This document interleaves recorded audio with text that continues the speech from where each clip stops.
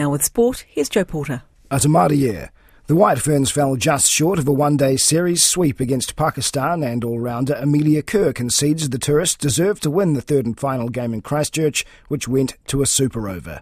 Choosing to bat first, New Zealand, who had already won the series, posted 251 for 8, with Pakistan scoring a single off the final ball to tie the match. Pakistan then scored 11 runs in the super over to New Zealand's 8. Kerr, who top scored with 77 and took 2 wickets, says Pakistan have been improving all series. Credit to Pakistan, the way they held their nerve. I thought in the field as well, they were exceptional under pressure. They took those catches, they were clean, stopped us from running twos, and I think that just showed real composure and got them across the line. The White Ferns now return to domestic cricket before England's tour of New Zealand in March. The Wellington Phoenix coach Giancarlo Italiano is urging his side not to focus on the points table after they went back to the top of the A-League. The Phoenix ended Macarthur FC's unbeaten run last night with a 3-0 win in Sydney, and they now sit first in the standings after 8 rounds.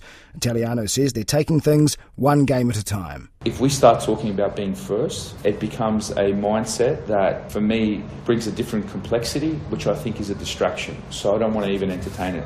It's this week, but for me, what's important is next week and then the week after.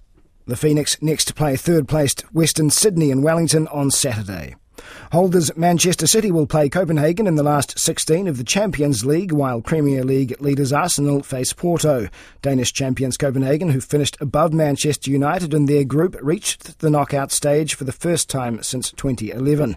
Record 14 times winners Real Madrid meet RB Leipzig, while Inter Milan, runners-up last season, play Atletico Madrid, and Bayern Munich face Lazio.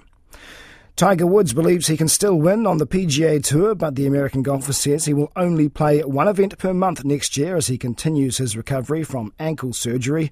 And New Zealand has been named to host the 2028 Touch Rugby World Cup. Koe nā Purongo, Hakina Kina.